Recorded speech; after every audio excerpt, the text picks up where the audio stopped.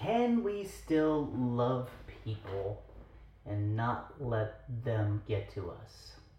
That's our topic for today. Welcome, everyone, to the Daily Bread. So, I wanted to read you a passage from Yung Pueblo's book, Inward. It says, "Reminder, you can love people and simultaneously not allow them to harm you." I was just asked this question just yesterday, actually, because I was talking about how we are called to love everyone without exception, right?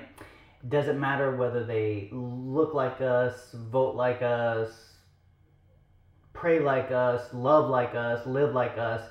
We are called to love all people. And somebody came up to me and said, "What about politicians that I just really have a hard time agreeing with?" And I said, sometimes I have that problem too, but yes, actually.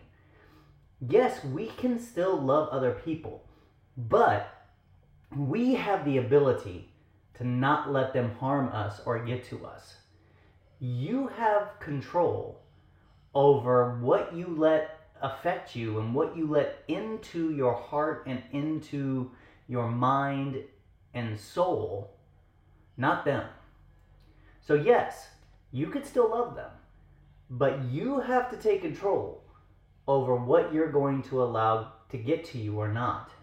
Yeah, there are plenty of politicians that I do not agree with, right? But I still am called to love them. I still even pray for them. Pray for the ones that I even have the hardest time even liking sometimes. But I have the ability to control what gets to me and what doesn't get to me. Here's one of the ways that I do that. I just don't hardly listen to the news. I used to be a 24-hour news junkie, and I just couldn't do it anymore, right? The negativity and the hatred that kept boiling up inside of me. So I had the ability to control that, so I stopped it. I limited what I watched and what I didn't watch. I limit my time on social media, right? I am able to follow and unfollow posts that I don't want in my life that are negative, right? That allow me to get angry. So we have the ability to do that. So today, I want you to think about, how can I love others and still put up boundaries to where they don't harm me? Well, that's all for today. Take care, everyone. I'll see you again the next time.